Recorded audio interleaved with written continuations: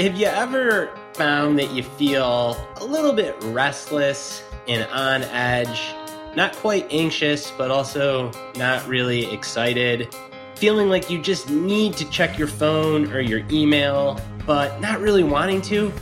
You kind of short-tempered with other important people in your life? Do you struggle to be present for your kids? You might have internet brain.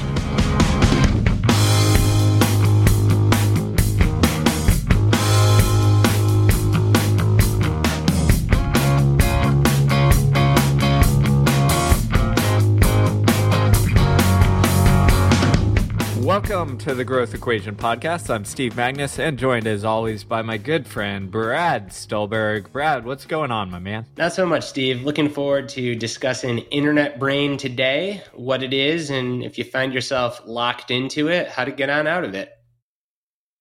All right, before we get into that exciting topic, just a reminder, we are a self-funded podcast. There are no advertisements for the latest supplement, the fancy gadget that promises you'll sleep better, look better, grow all sorts of muscles, etc. We don't do that stuff.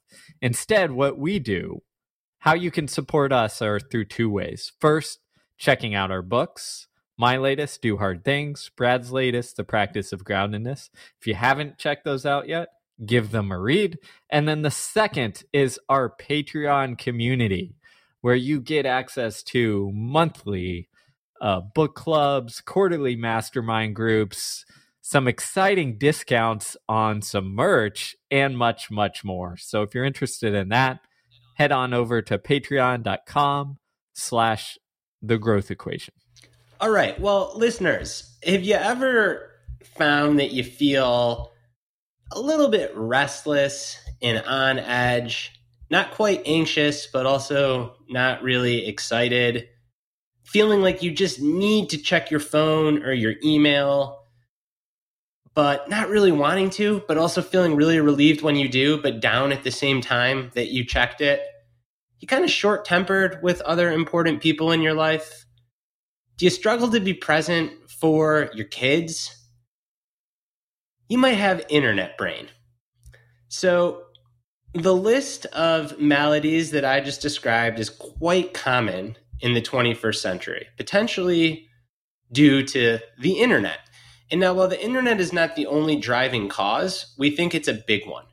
And what we are aiming to do in this podcast, we've written about this before in the newsletter, is try to provide y'all with some language for what could be going on and why it's happening, so that then you can name it, you can identify it, and ideally you can take steps to help make it better. So let's start by defining the term. All right?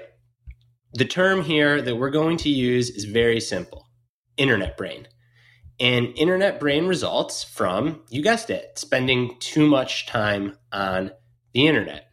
And as I mentioned earlier, the symptoms of internet brain are a lack of patience, a feeling of restlessness, shortness with those around you, the urge to check the internet for something, for anything, even though you don't really want to, but not feeling relieved until you do, a general exhaustion or apathy. That's all internet brain. You just kind of get stuck in the swirl of the internet. And it can happen to anyone. It can happen to people who are on the internet often for their job. It can happen to people who don't spend too much time on the internet normally, but get sucked into an Instagram or Twitter rabbit hole. So that's what internet brain is. And let's talk about why it happens. Yeah, so there's some fascinating research on this that's starting to come out. And I love some of the quotes. I was reading some of the research by scientists this morning, and they essentially said, there is this bombardment of high-intensity stimuli that results in divided attention, right? And what we have here is the thing that the internet kind of makes, the way that it makes our brain work is to be on this kind of like hyper-stimulated, where we're looking for that next hit of dopamine, where we're looking for that next hit of attention, and also divided at the same time. So the way I like to think of it is we're bouncing from browser to browser. We're going from Instagram to Twitter to TikTok to whatever have you. We're on TikTok, scrolling through really quickly so that we get like that next hit, that next thing. And what happens is, and there's actually research on this, is that our ability to stay focused on one task at hand drops off significantly. And this is kind of me, the hallmark of when I know I've stayed on the internet too long, is when I go to do a task that requires attention, such as maybe sitting down and reading, or just going on a long walk for my dog and like thinking and paying attention, and I can't focus. So I sit down to read that book, and what happens is like it's like I'm reading, but I'm not processing the information. I'm not processing the words. It's I'm reading every couple lines and then I'm like, oh crap, I have to read that again. That is the hallmark of internet brain, because the internet, social media, using our phones all trains our brain to preferentially work in this way that it goes against kind of how we know we best work in terms of productivity and creativity in the world. And that's not all, Steve, because in addition to training that task switching over deep focus, it also makes you crave that task switching. So another way to think about it is the internet, the mechanisms of the internet, it's like one big dopamine machine. Dopamine being the neurochemical that fuels addictive behaviors and the chase and the striving for stimulus, for novelty, for rewards. And the whole enterprise of the internet, the whole damn thing is set up to give us an endless and quick stream of intermittent rewards. This can make us feel great in the short term, but man, is it exhausting in the long term. So the most clear and perhaps the worst offenders are the social media platforms that so many of us use, with their likes, their comments, their retweets, all of which reinforce our identities and self-worth. Right? That's a huge reward. It's the identity slot machine. Oh, I'm going to post something. I'm going to tweet something. Maybe I'll get lucky and people will say I'm great. That is an enormous reward. But it's not just social media. Even reading a longer form article on the web, something that we write or that other writers that you might enjoy reading, that still has the same characteristics. Why? Because the minute you get bored, you can click over to another tab on your computer. Even within an article, you can click on links to go somewhere else, and you get rewarded with novelty and new information in the experience of learning something new. So we think that it's just social media. And like I said, I think social media probably is the worst offender, but the entire mechanism of the internet is just set up to have you kind of ping-ponging around from one reward to the next. I mean, it's like being in a casino. Yeah, and there's actually one other thing that I want to comment on there that I think is often missed. And there was a wonderful study I was looking at, and the lead author put it like this, and he said that one of the other things we have to worry about is it shifts our kind of memory and how we remember and process things. And the sense that now everything is Googleable, right? If we don't know the answer to the question, what do? Google it. We pick up our phone, we Google it, right? And there's a consequence to that. So there's recent research that shows that Googling things for all the answers almost tricks our brain into thinking and into making people, and I'm going to quote the lead author who said, it tricks people into thinking, I am smart, I am responsible for this, I came up with this information. So instead of you thinking, oh, I had to find this information, like maybe in the old days when way back in the day where you had to pick up an encyclopedia or study it or what have you, it's almost like this short circuit of just Googling things fools us into thinking we're smarter than we actually are, because we attribute that knowledge that we Googled to like our understanding. And I think this creates, an even bigger problem when we talk about the internet. Is it's not only that we have this task switching and can't deep focus. It's not only that we are addicted and trying to find that dopamine hit, but it's convincing us that we're smarter than we actually are. And when you combine those things all into one, like it's no wonder that so many of us have this like internet brain that is causing us to kind of go haywire.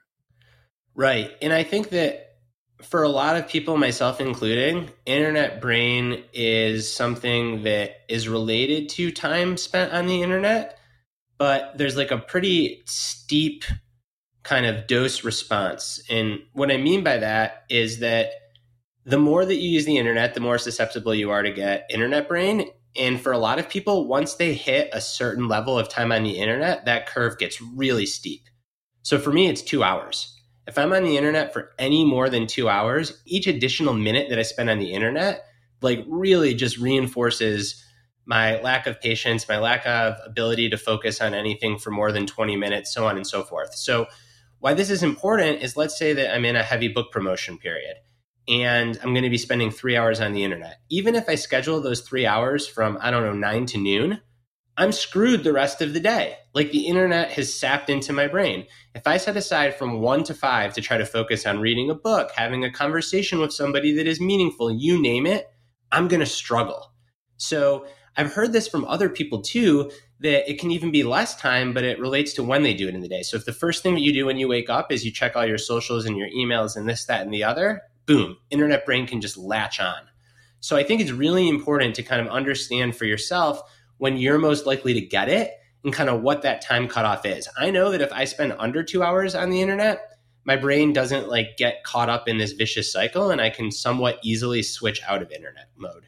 But once I'm at 2 hours, again, like the curve of severity gets really freaking steep. And the other part I'd say is, I'm going to go back to where I always go back, which is athletics. Oh, man. So I want listeners to think, but it really applies here. I want listeners to think as if going on the internet is training their mind. So if I go out and I do, if I spend more time training, let's going for runs, going on a bike ride, doing a longer ride, some workouts, the longer I spend training, like the fitter I'm going to get. Well, the same goes here, only in a negative direction. The longer you spend online, the more adaptations your brain is going to have towards this internet brain. So I think it's not only in the, okay, I only can spend 2 hours or whatever, and then my brain's done. I think it's also progressively over the long haul. So if you go weeks on weeks or months on months, let's say hashtag no days off of the internet, your brain's going to adapt because that becomes reality, right? Your brain is predictive. It's trying to get used to reality. And if you're telling it by spending 5, 6, 7 hours, whatever it is, on your phone or computer, then like that's that. Then it's going to say, let's adapt to this. Let's make this must be normal. We must get used to this, right? So I think it's not only from a day-to-day standpoint, but what I've noticed as well is like, even during crunch times, right? Periods where I'm like on the internet, such as book promotion, launch week, etc.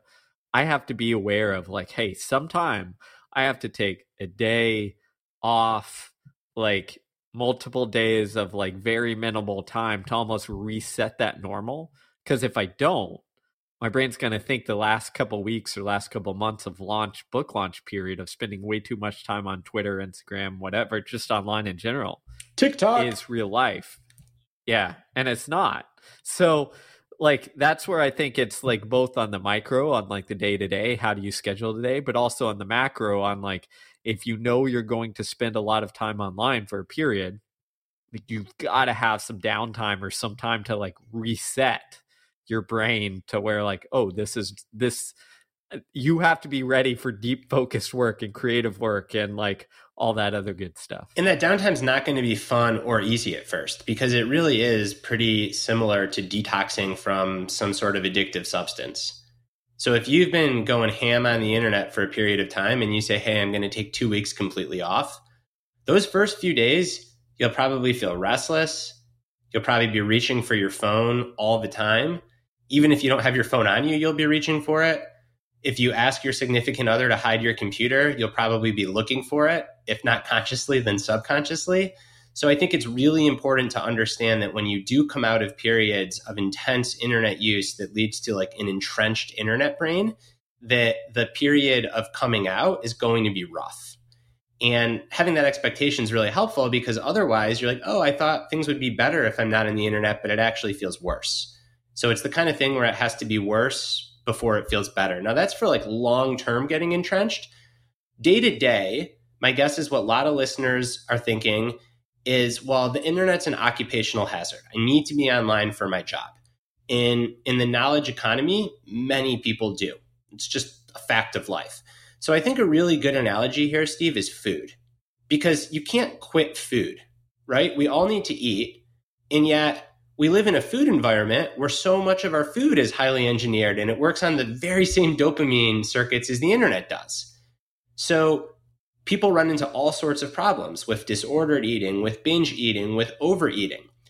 And we can't quit food, but we need to learn a way to exist as healthfully as we can in an unhealthy food environment. And here's where having the language for things helps so much, right? Imagine how hard it would be to eat healthy if we didn't have words like overeating or disordered eating. We wouldn't even be able to name the problem.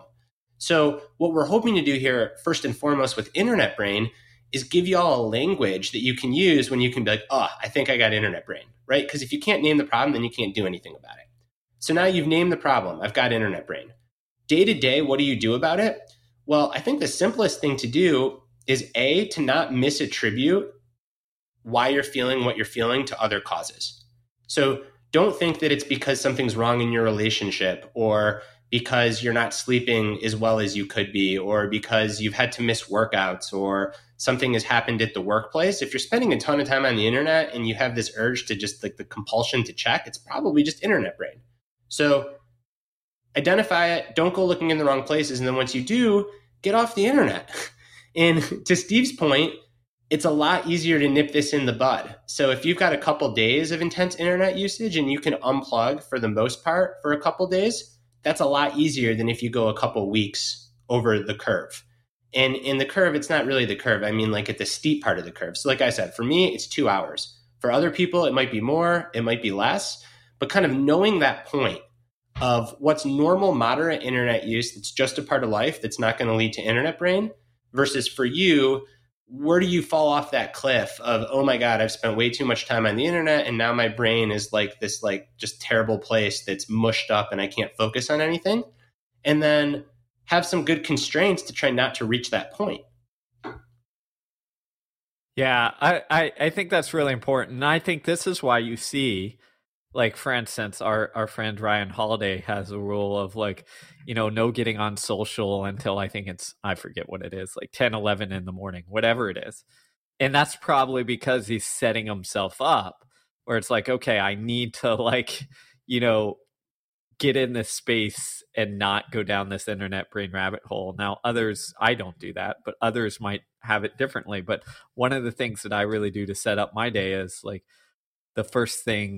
often the first thing I do is get out of bed and go for a run, right? Where it's like almost setting yourself up, clearing your brain. There's no internet. I don't carry a phone, et cetera, et cetera. It's just me out there exercising, doing something real.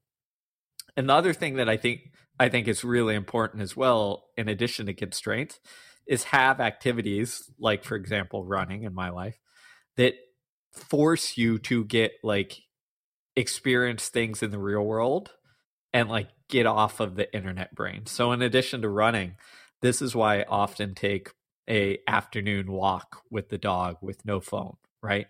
Because like, and I walk in a local park often. Why? Because it's like just me and my dog Willie for an hour in the woods, like just walking around. And what I found is like being outside in nature and especially walking almost has that like clarity, that clearing effect. And probably this, and there is some research behind this, like this attention restoring effect, so that it kind of gets me out of this like divided, hyper-stimulated world and gets into, the real world. The other thing, in addition to like walking and being in nature, conversations are actually excellent for this. So having like actual real conversations without a phone present with someone else, your spouse, significant other, etc., are really good for forcing like engagement, because you have to be engaged on the conversation, and they're often entertaining, so that like you get some of this like hit of feel good hormones, often in addition to dopamine, things like oxytocin. But it comes from a place where it's like, oh, I'm rewarding something that isn't divided attention, hyper-stimulated, but like deep connection and deep thinking. You know, Steve, as you were saying that, and I love all of that, it just occurred to me that we're basically in reversing internet brain going as far as we can to the other extreme, which is like how our species spent most of their time during evolution, which was outside in nature and sitting around the fire. And the reason that I say that is because you didn't mention reading a book. And I think that's for good reason. Reading a book is actually a really hard way to get out of internet brain because you're constantly losing focus, struggling to pay attention, wanting to pick up your phone and check it, reading something that you want to send in an email to a friend, you name it. And if you think about when the printing press and the written word as a predominant mode of communication came along in our species' history, it's actually quite late. It's a lot closer to when the internet came along than sitting around the fire and having a conversation or going on a long walk. So if you think of the internet at one extreme as like hyper modernization environment that we didn't really spend much time as a species in, well, then reversing it, of course it makes sense. Like probably the best thing that you could do is go on a backpacking trip with a close group of friends without any devices. And that's kind of just putting our brains back in what they really evolved for. Because there's an evolutionary mismatch with the internet. We did not evolve to have our brains on the internet all day. Maybe we'll further evolve. And if the internet remains a huge part of life, maybe like, if we don't burn down the planet, 15 generations from now, there'll be selection bias for people that are really good at spending time on the internet, but we're not there yet. It's interesting, and I don't want to overstep my knowledge here, but I remember reading about this like years ago, there's actually some interesting work in psychology of taking people outside, going on a hiking trip for whatever, a couple days or a week or what have you. And like there being significant increases in well-being and decreases in symptoms of like depression and et cetera, et cetera. And I think, again, I don't know the research that well on this area, but there is some that's coming through. And I think that makes sense, right? Because what we're doing, if we look at, again, taking it back to adaptation, if we're spending most of our time on this far right of internet online world, the quote unquote meta world, then the solution, the new training is to go way to the other extreme and go back to the basics. The basic things being like outside in nature, moving, like spending time around the fire, like chit-chatting, etc. And if you do those things, like it kind of drags you back towards like a happy medium where your brain's like, oh, okay, yeah, this is how we're meant to function. Yeah, like we can still function in this way. It's David Strayer from the University of Utah. So he's the neuroscientist that has done all sorts of work on taking people that are super stressed out, high cortisol levels, just from living daily life as knowledge workers in the modern world. He takes them on backpacking trips. He hooks them up to EEGs and looks at their brain waves, and has shown exactly what you just said, Steve, that spending time camping in nature is really good for slowing things down and calming our brains. So there you have it. I don't think there's much else to say on this topic other than that array of syndromes that you feel when you spend a lot of time online is very common. First and foremost, we want to give it a name, internet brain. Tell your family, tell your friends, tell your colleagues about it. That way y'all can wrestle with this topic. You can communicate when you think you have it. Solutions, self-awareness to know what your inflection point is for when you hit that point where it's a lot harder to come back from spending time on the internet. That can be day to day, but also week to week, month to month. And then when you do that, you want to have something that snaps your brain back into its more calm, natural state that is in proportion to the intensity of internet brain. So if it's a few really tough days, maybe it's a day hike in nature. If it's a couple of weeks or months, it might be a camping trip. It might be taking a 1 to 2 week detox from using your digital devices and expecting that to be quite hard. And it's the modern world that we're in. I don't think anyone's going to quit the internet. I think having this conversation at the end here, it's important to caveat that the internet does a lot of good. On the whole, it has potential to be an enormous net positive for humanity. And like any new technology in its infancy, we're struggling to adapt to it at first. And the more skillful that we can get, the more we can create a language around how to use it, the better off that we'll be. I think that's spot on, and that's a great place to end. And I'll just add this. If you look at history, and when major technological innovations came in, like the printing press, or even going further back, being able to move from hunter-gatherer tribes to to cities or larger groups, there always had to be some sort of social adjustment or what have you that allowed people to adapt to that. And without going too far into the weeds, there's wonderful research on that. And I think what we are at with this internet brain is like, we had the big change. Now we need like the social response that either puts constraints or helps people navigate the new technology. And hopefully we've kind of outlined a couple of ways where you can be on the forefront of that. Love it. Well, thanks for listening, everybody. If you enjoy the show and you want more, check out our books. You can read them or listen to them wherever you get physical or audio books. They are The Practice of Groundedness and Do Hard Things. You can also check us out on Patreon, www.patreon.com/The Growth Equation. We're on Twitter @BStallberg and @SteveMagnus, and on Instagram @Brad Stallberg and @Steve Magnus. And with that, we'll catch you all next week.